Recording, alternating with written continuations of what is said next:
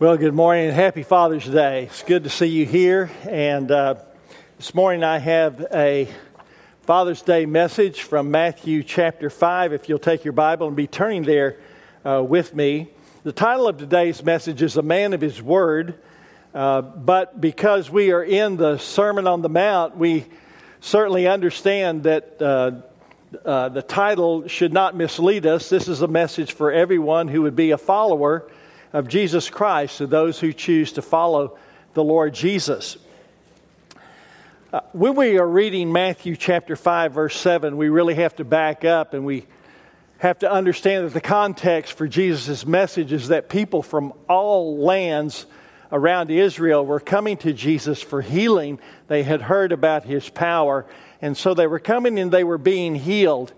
Along with them were Israelites who were coming from various parts of the country. And not only did these Israelites not like the people who were coming to Jesus from outside their border, they couldn't even get along with each other. And some of them were scribes and Pharisees that had come up from Jerusalem to kind of find out, what is Jesus all about? So you have this real mixed audience here. And in this mixed audience, Jesus looks around and He calls His disciples to Himself and He says, I want you to understand the Son of God, and this is Matthew's purpose for writing this gospel. I want you to understand that God loves everybody, that He wants all to come to Him. And so with His disciples, they sit down with Him, and you see this right at the end of chapter 4.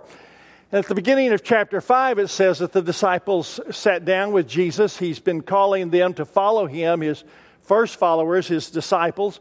And as they're following Him, Jesus says, I want you to understand what God really is like. No man on earth had ever properly conveyed or completely conveyed what God was like. Jesus said, I came to show you in living color what it means to live out the law. Because you see, what the case was that there were many of these religious Jews who were there, who they either counted people in or counted people out in accord with where they fell with the Mosaic law. And so what Jesus does in Matthew chapter 5, beginning at the 22nd verse, and actually going through the end of the chapter, Jesus gives 6 examples. 6 examples that illustrate what it means to love God and others from the heart. Now, I want you to follow along with me this morning in Matthew chapter 5, beginning at the 33rd verse, and we're going to read through verse 37. Again, you have heard that it was said to our ancestors, you must not break your oath, but you must keep your oaths to the Lord. But I tell you, don't take an oath at all. Either by heaven, because it's God's throne, or by earth, because it's His footstool, or by Jerusalem, because it's the city of the great King. Do not swear by your head, because you cannot make a single hair white or black. But let your yes mean yes, and your no mean no. Anything more than that is from the evil one. The word of the Lord. Lord, thank you that when you were with your disciples, even if they'd been following you for some time, they asked the question, show us the Father, it'll be sufficient for us. And Jesus said to them, have I been with you this long and you don't recognize that the one who has seen the Son has seen the Father? Lord, on this day, just as I express my thanks to you for blessing me with children and grandchildren, and thankful so much, Lord, for those around me who've been such good examples of what it means to be a father. And yet, Lord, realizing how many times that I have failed to be the kind of example, even at times that I really wanted to be, but became my own worst enemy. Thank you that you are a heavenly Father that is the perfect example for us. And thank you that, Lord, you not only call us to follow you, but you give us the power to follow you in the power of the Holy Spirit for all who believe in Jesus.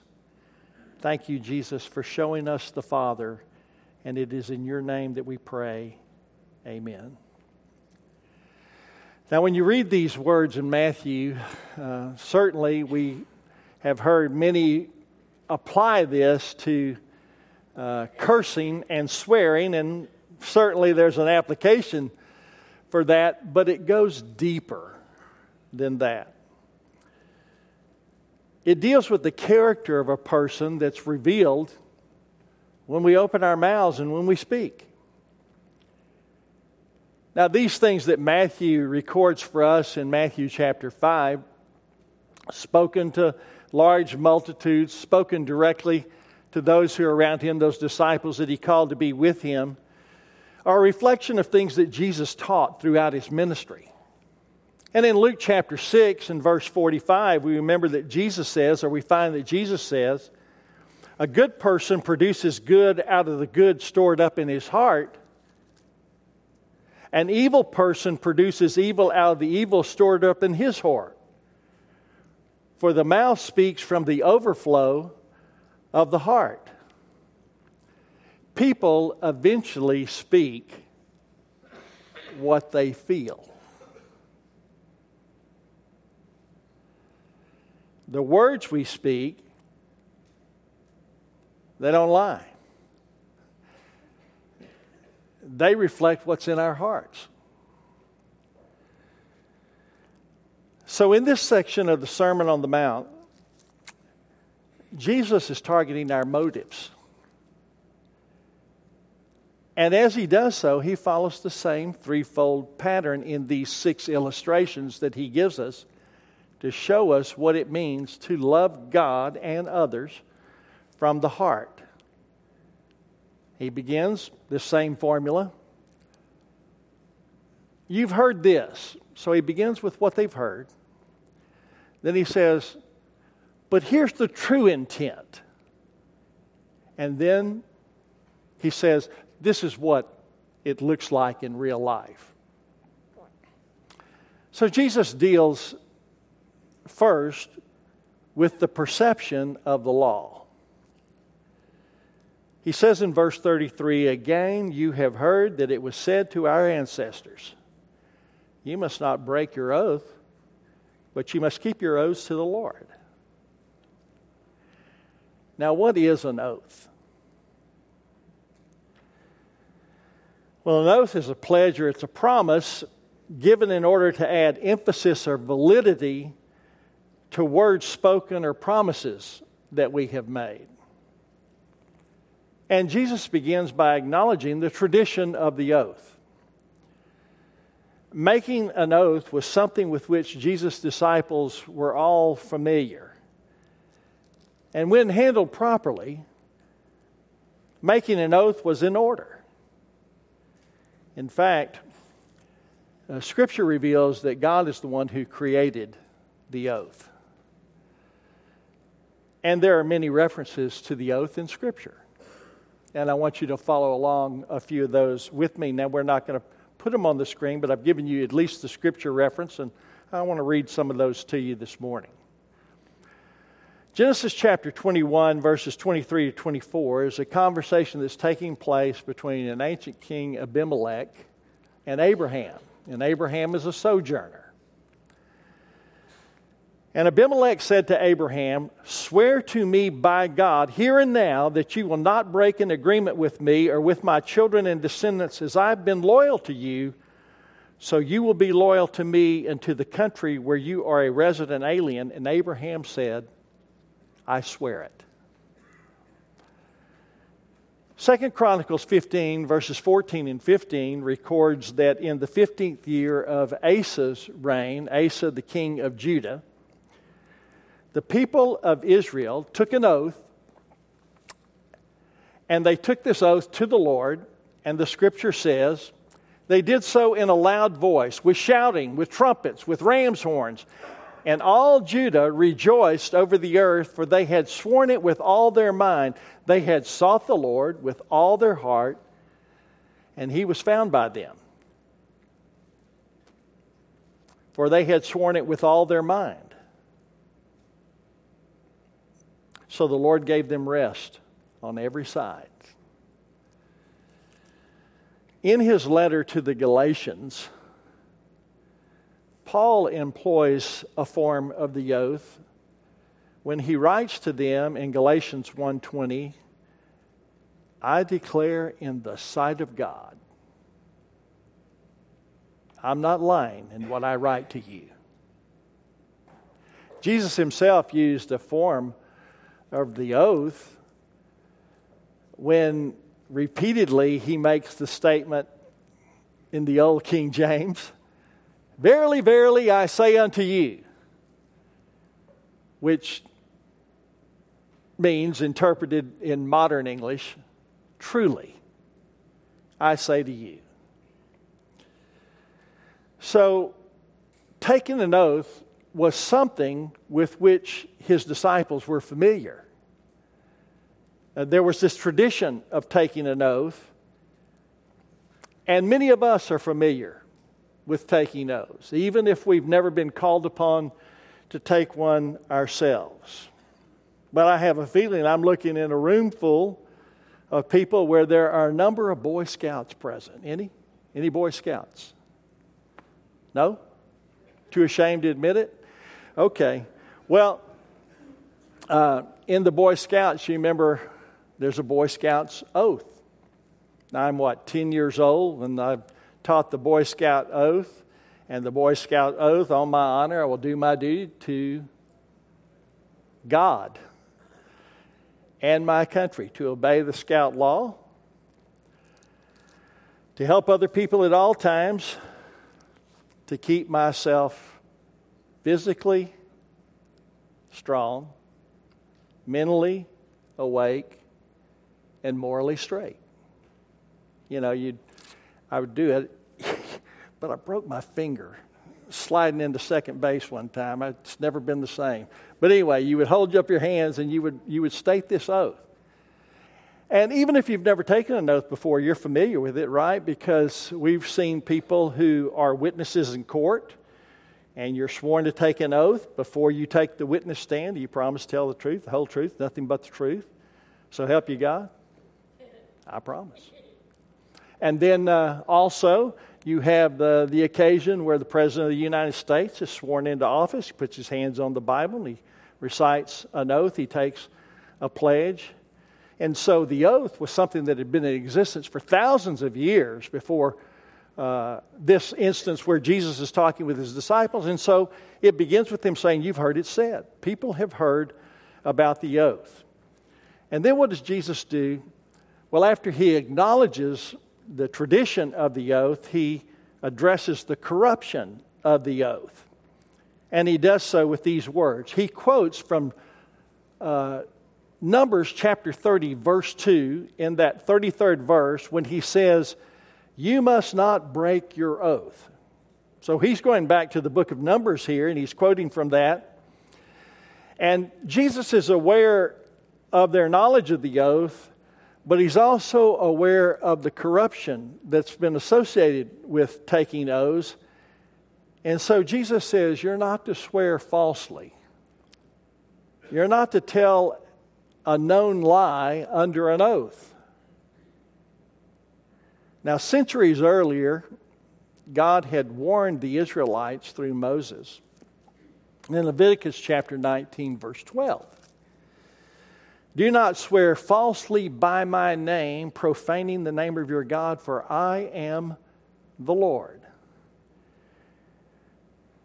Now, this word was spoken to those who used the oath in an effort to validate their claims, knowing, in fact, even as they were taking the oath, that what they were claiming was false. And sadly, that continues today. I mean, we've observed people who have lied under oath. They appear to be genuine and sincere, and yet what are they doing? They take the oath and they're just being elusive or misleading, and in some instances just being manipulative. A man's word used to be his bond. Well, you go to a bank today and you go in there to ask for a loan, buddy, they're looking for more than a handshake. They want you to sign a piece of paper promising your next of kin, the blood of your children, everything else that you don't read and all that fine print is in there. And so nowadays, a man's word is not worth much. And I don't see this as such a big problem with the world, but I see it as being a big problem in the church.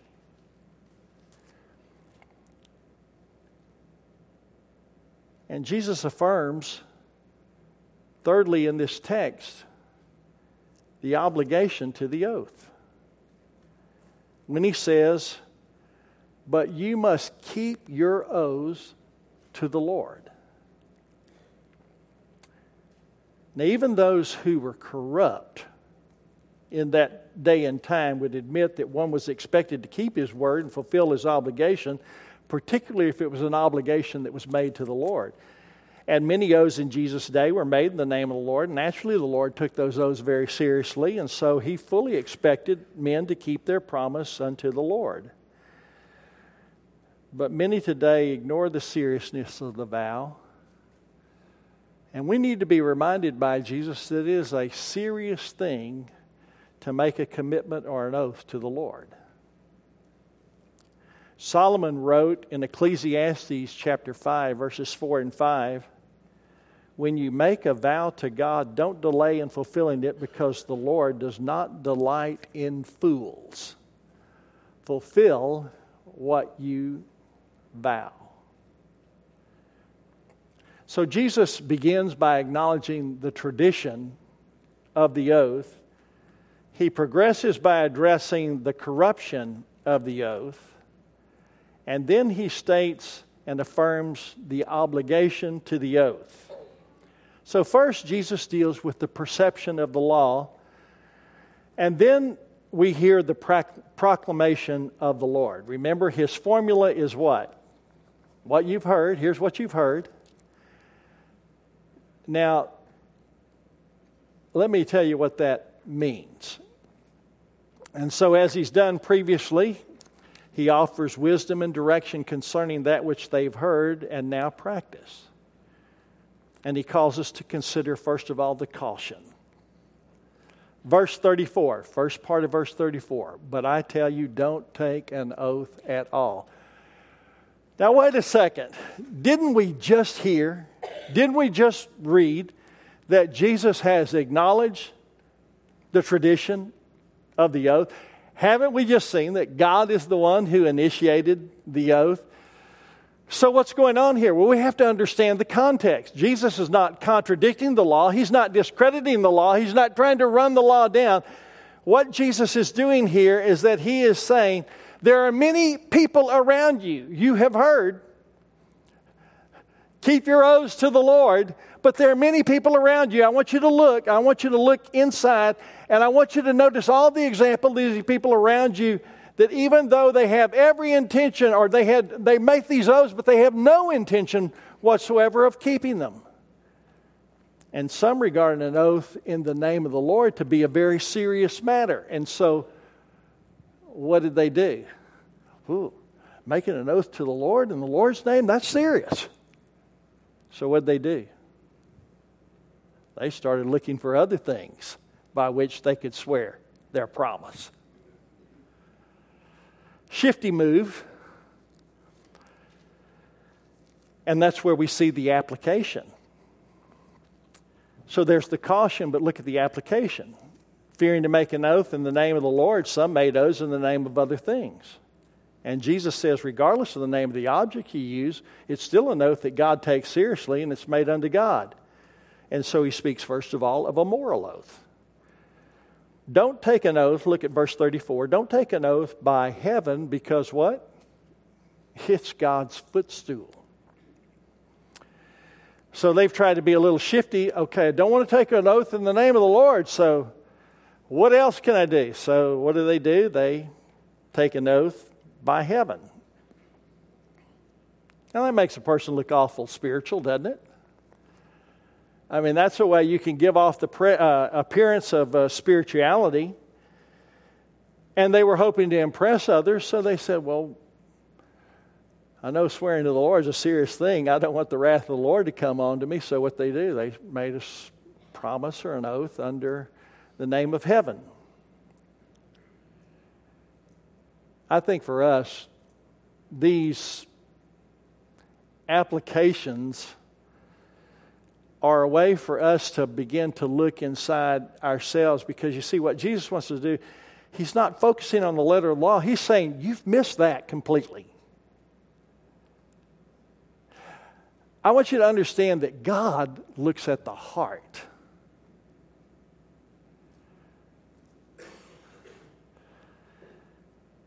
And so we think of ourselves and we look around, and is it not true that there are times when we're more interested in presenting ourselves as being more spiritual than we actually are?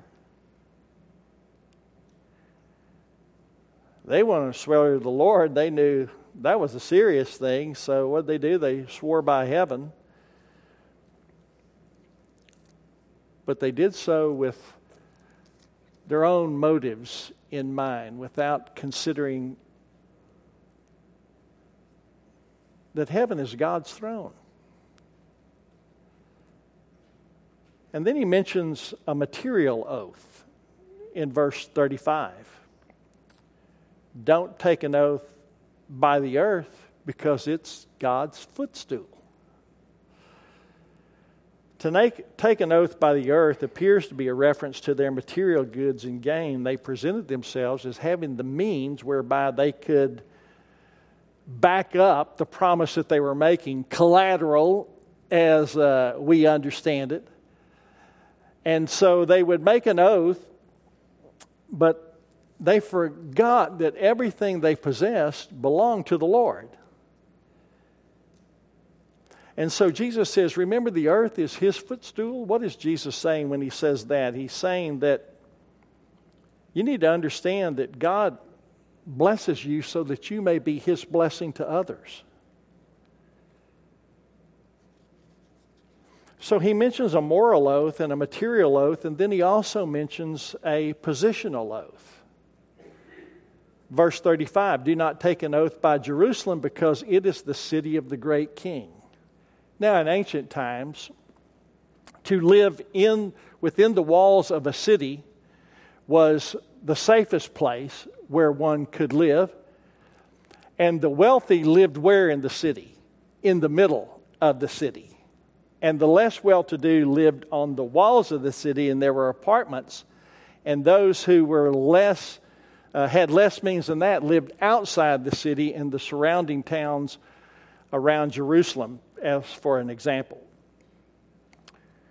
And so what he's saying here is that there were people who perhaps lived in the city of Jerusalem who were recognized for their position, or perhaps by their station in life and their possessions. And so they would swear by the great city of Jerusalem. And what does Jesus do? He reminds them, he said, the only reason why Jerusalem stands is because God established Jerusalem. Jerusalem is the great city. It's the city of David, the king, but it's the city of the great King, Jesus, who will eventually reign there on His throne. Now, I think the application for us is that they've all seen people, or there have been times, maybe even ourselves, when we feel like we deserve special treatment or we're above the law in some instance simply because of our heritage or social position. But Jesus reminds them that God is no respecter of persons. And then He mentions a personal oath. Verse 36. Do not swear by your head, because you cannot make a single hair white or black. I think to me this is the most troubling of the 4 O's that are mentioned here by way of application. Jesus speaks of those who depend solely upon themselves. I've done this.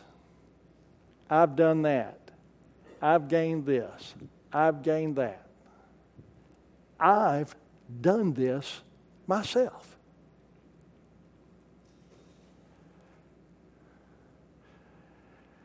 This is the self-made man. Look at what I've done. Consider all these things.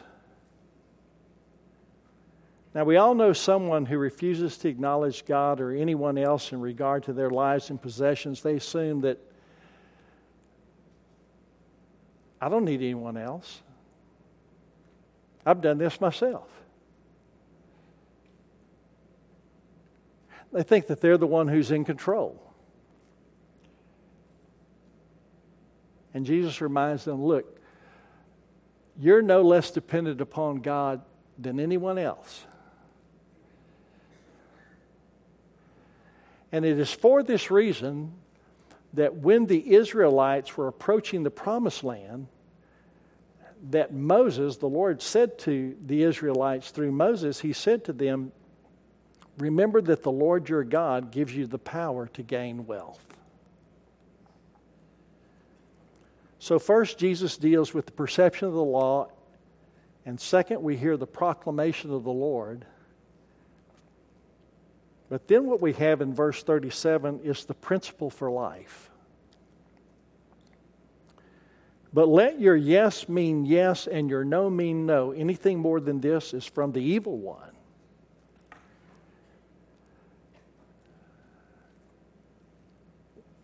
Okay, you've heard, keep your O's.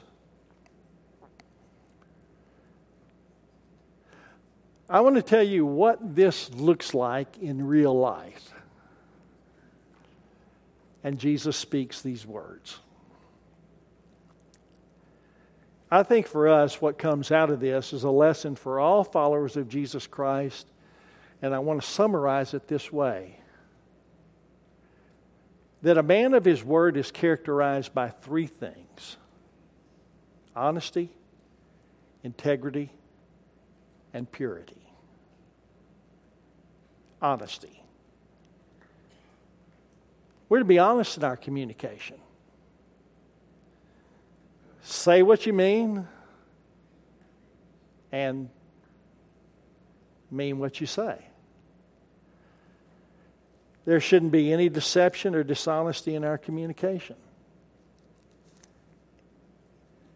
Integrity. The person we present to others in the light and the person God knows us to be in the dark are supposed to be the same person. Not 2 people, but 1 person. That's what integrity is. It's to be whole and purity. Jesus says, you know, whoever does not live in accordance with the will of God and the ways of God is being influenced by the evil one. A pure and upright life is built upon the Word of God and lived in accordance with it. If God says, do this, we should obey and do this. If God says, don't do that, then what we should do is we should be unwilling to do what God tells us not to do. I don't know about you, but do you ever have one of those times where with your children, you've just laid down in the yard and looked up at the sky? Anybody here ever seen a vapor trail? You've got this big jumbo jet flying over the sky, and then there's this long white line behind it. That's a reminder for us that every one of us is leaving the vapor trail. The vapor trail tells what we've done and where we've been.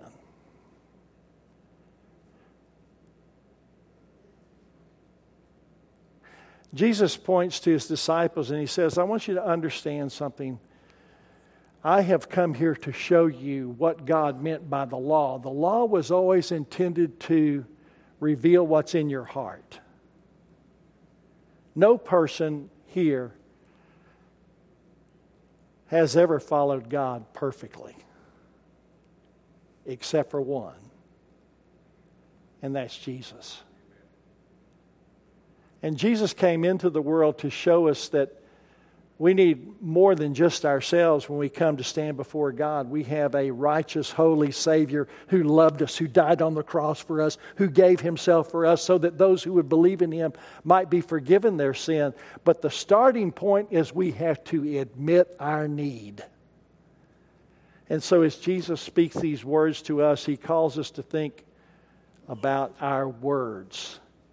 What we speak reveals what's in our hearts. There's one more thing that the Bible tells us, and that is this. It's wonderful. Jesus sides with those who side with him. Anyone who will call upon the name of the Lord, the Scripture says, will be saved. You side with Jesus, Jesus will side with you. And the wonderful thing is that God has demonstrated his love for us, and that while we were yet sinners, Christ died for us. He didn't wait for us to get good. And today, the best father is a father who bows the knee before the Heavenly Father and says yes to Jesus. Jesus, I want you to be my guide. I want you to be my source, my strength. And so today, would you look to Jesus? Would you call upon him to be your Savior, your Lord? Let's bow together in prayer, may we? Father, I thank you so much for the truth of your word, that every word you uttered points to our need for you. And Lord, I thank you so much that in my own life, there have been many times when I have fallen short as a dad. But I thank you that it is through my understanding of how you have loved me as your child that I have come to understand what it means as a father to love my own children. And how many times that as a child I failed, and yet you have been merciful and gracious to me when I've asked for forgiveness. And Father, it's been just like me many times in life, not just with my children, but with others, to hold a higher standard for others than I hold for myself. I want grace and forgiveness for myself, but I don't always give it so easily to others. So Lord, I come before you this morning just to ask for your forgiveness in that regard. And Lord, thank you for making me aware of it. And Holy Spirit, for giving me the power to change and to, Father, not just try to be like Jesus, but to have Jesus living in me. And so, Father, I ask right now that Sid might continue to die, and that Jesus might continue to rise in my life and be more and more evident. Father, I thank you for those that have come to worship with us today online and those who are present in this worship center. And Father, for those who are dads, I just thank you for them. Being a father, being a husband, there's a lot required. And we know above all else that we can't do it without you. So we ask for your help and your intervention in our lives today.